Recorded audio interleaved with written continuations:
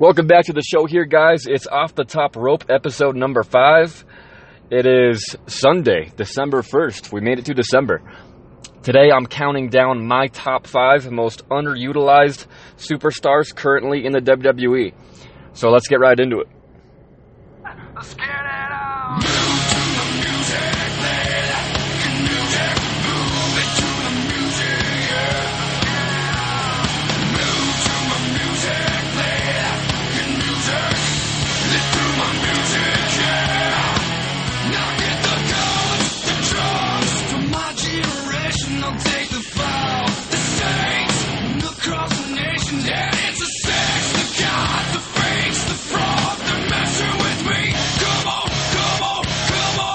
Alright guys, welcome back to the show here.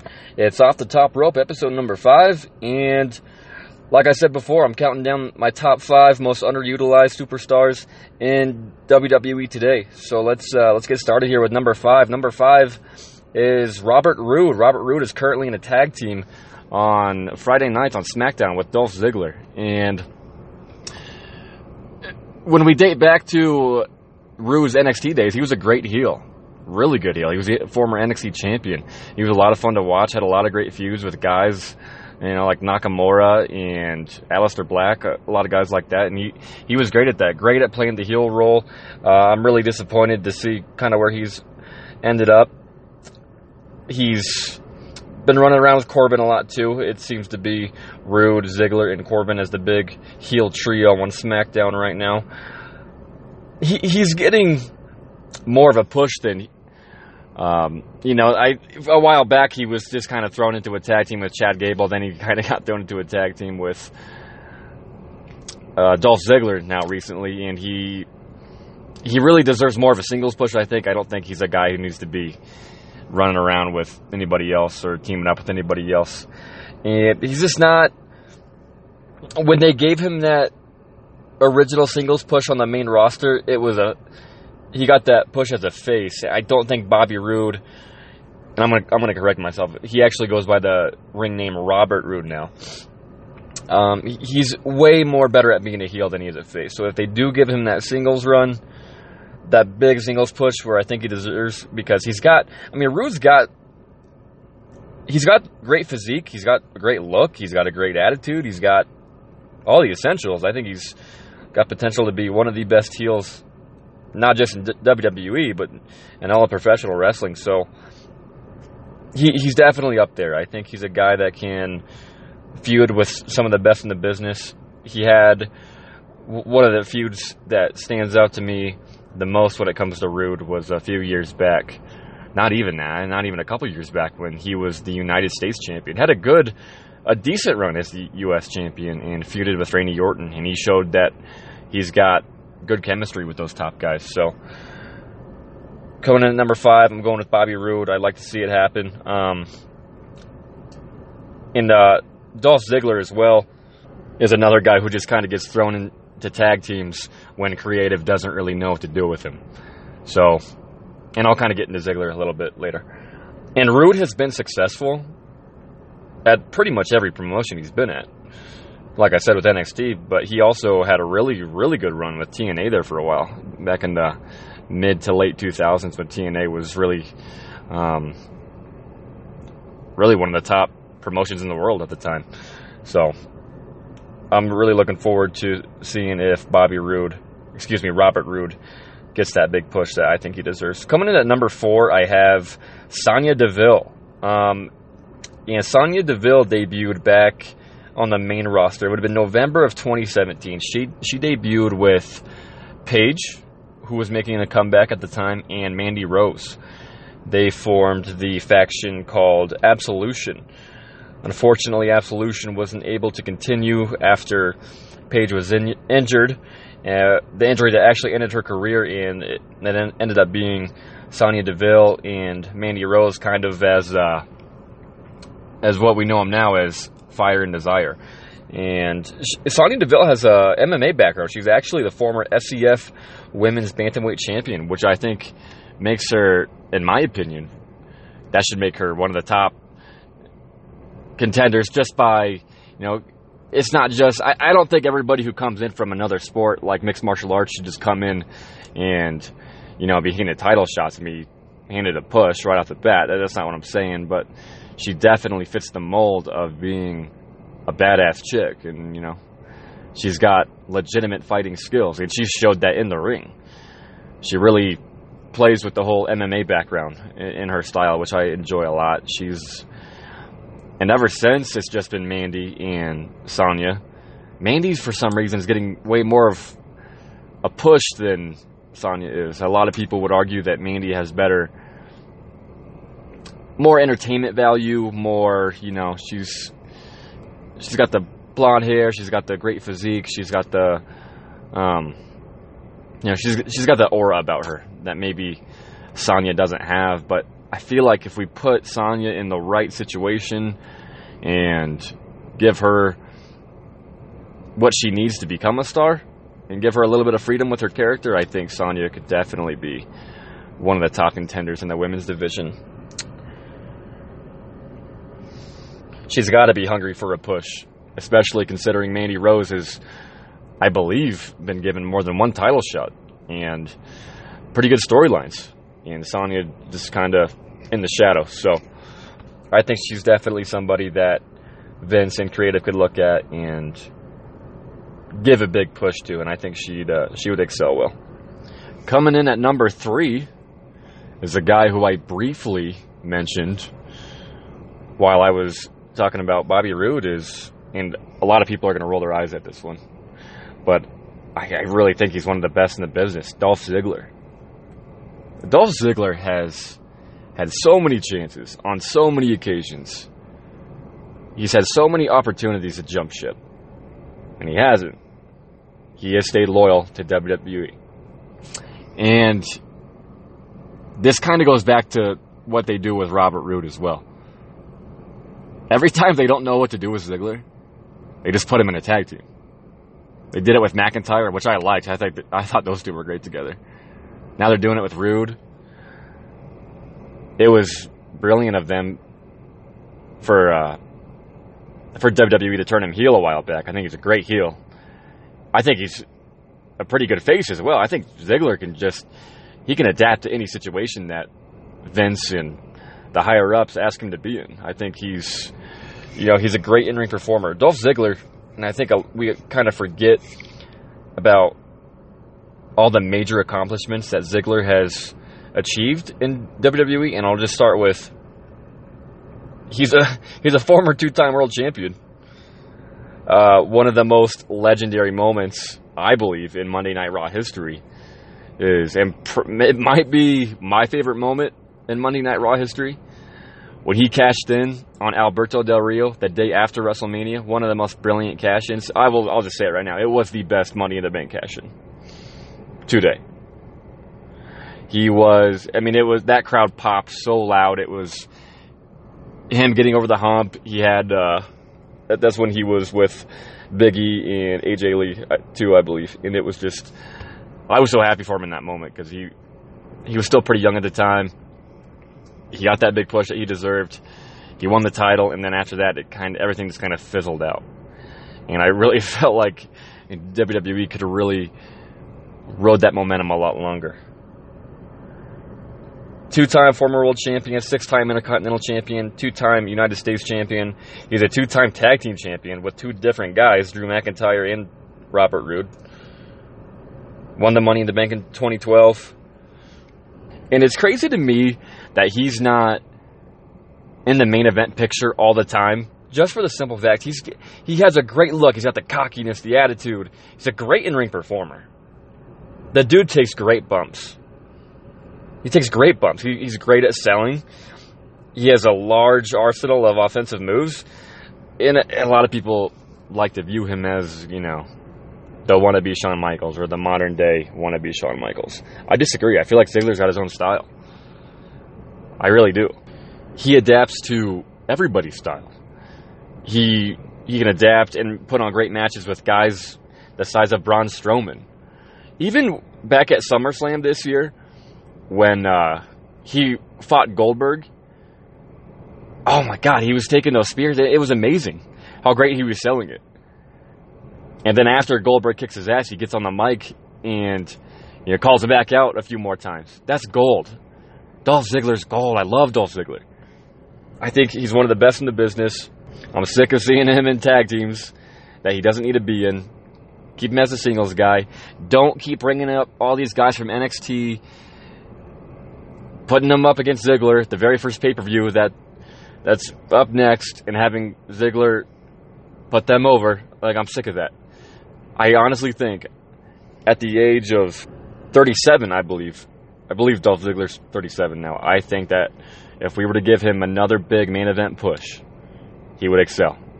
And I'm all here for that. I want to see it. And the most intriguing accomplishment to me that I didn't even realize until a couple of days ago when it comes to Dolph Ziggler, back in 2013, this is going to come as a shock to a lot of people. He was ranked as number 9 in the world from Pro Wrestling Illustrated. They did the top 500 pro wrestlers in the world. He came in at number 9 that year.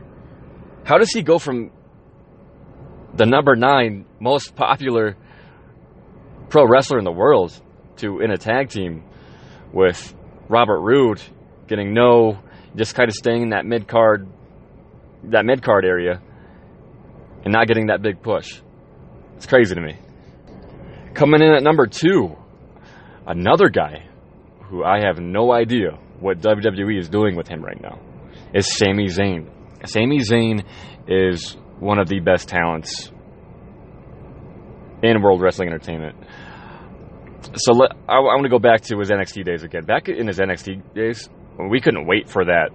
And I actually remember Sami Zayn's debut match on Raw. It was John Cena doing an open challenge for the United States title, I believe. And Bret Hart, for some reason, comes out. And, for a second there, we're all thinking, okay, Bret Hart's going to wrestle John Cena right here on Raw. No, I'm kidding. Nobody thought that. But a few brief moments later, he introduced Sami Zayn, and the pop for Sami was insane. It was a great moment. He came down. It was John Cena versus Sami Zayn for the U.S. title. Crowd was pumped. And that was the first time I really saw Sami in the ring. And I thought, wow, this kid's really going to be something. And for some reason, that momentum just never carried up. And we've seen him do the thing with Kevin Owens. I mean, how many times have we seen him and Kevin Owens? On Monday nights, on SmackDown, on pay-per-views go at it.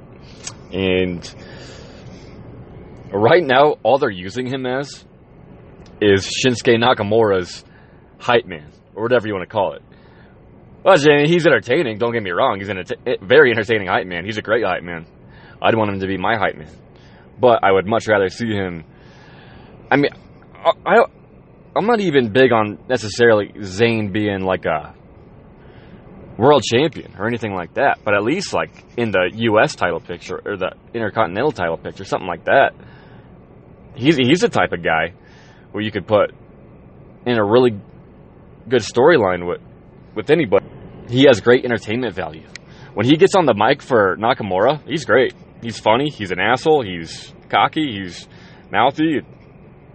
You could do a lot with Zayn when it comes to just an entertainment product. But not only that, as I was just mentioning, how he's Shinsuke Nakamura's hype man, going back to the NXT days before either one of them were on the main roster, back when Nakamura and Zayn were both in NXT, those two guys, in my opinion, it didn't get voted as a 5-star match, but in my opinion, it was definitely a 5-star match. Those two brought the house down.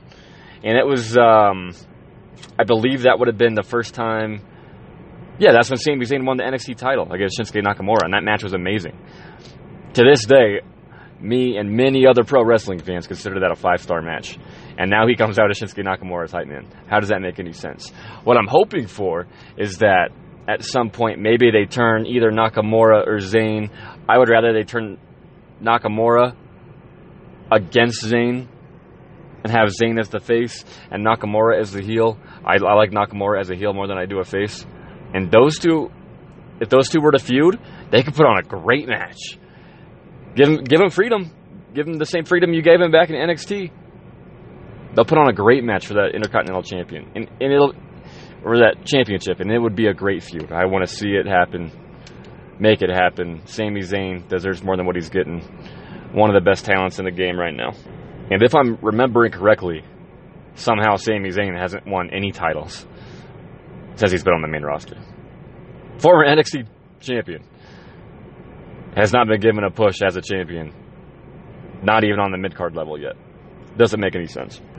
And last but not least, coming in at number 1 for the top 5 most underutilized guys, or superstars rather, in WWE today, is Cesaro. Cesaro is pound for pound quite possibly the strongest guy in WWE. But that doesn't even matter, because that dude is crazy acrobatic as well. Puts on great matches with, and I know I've said that about Rude. Rude can, put on great matches with guys, Ziggler and Zayn. But Cesaro takes that to a whole new level. Like, he adapts to whoever. And he's one of the only guys that can do it so perfectly, just because he's this super strong, just powerful guy. But he's all, like I said, he's just crazy acrobatic. Some of the moves that guy makes, some of the stuff he's got, up his sleeve is just crazy. Unfortunately, I think WWE is kind of running out of time with Cesaro for giving him that big singles push. In a dream scenario, Cesaro would win the Royal Rumble this year. Call me crazy. I would love to see Cesaro win the Royal Rumble. Would I buy tickets to a Brock Lesnar-Cesaro WrestleMania match? I wouldn't put it in the main event. But would I buy tickets to that? Hell yeah. I think that'd be great. I think he's a very believable contender for Brock Lesnar. And I was actually so pumped. Not just for Cesaro, but for Sheamus as well. When Sheamus announced that he was returning to SmackDown this past Friday, and Cesaro, of course, is on Mondays. That's great. Because I kept thinking in my head that they were going to bring back the bar. They need to not do that. They were a great tag team. They were dominant. But unfortunately, that's the only title where Cesaro's really been known for. Only title that he really got a run with was with Sheamus. They were great together. But both of them, Cesaro more, are better off as singles guys. I don't know how good Cesaro is on the mic, honestly. I've never really heard him on the mic. But that's the thing. You never really know until you give him that opportunity. He hasn't been given the opportunity. Sheamus has. Sheamus has won multiple world titles. And Sheamus was in a tag team with him. Doesn't make any sense, considering that Cesaro was slightly a better performer, overall performer than Sheamus is, in my opinion. And Cesaro's willing to put people over, or put other guys over as well. It was October 31st at Crown Jewel over in Saudi Arabia. And I can't think of the guy's name on the top of my head. But the match that Cesaro put on at that show with the local Saudi Arabian superstar, that one, who actually won the Greatest Royal Rumble that they did way back, I believe it was 2018, a little over a year ago.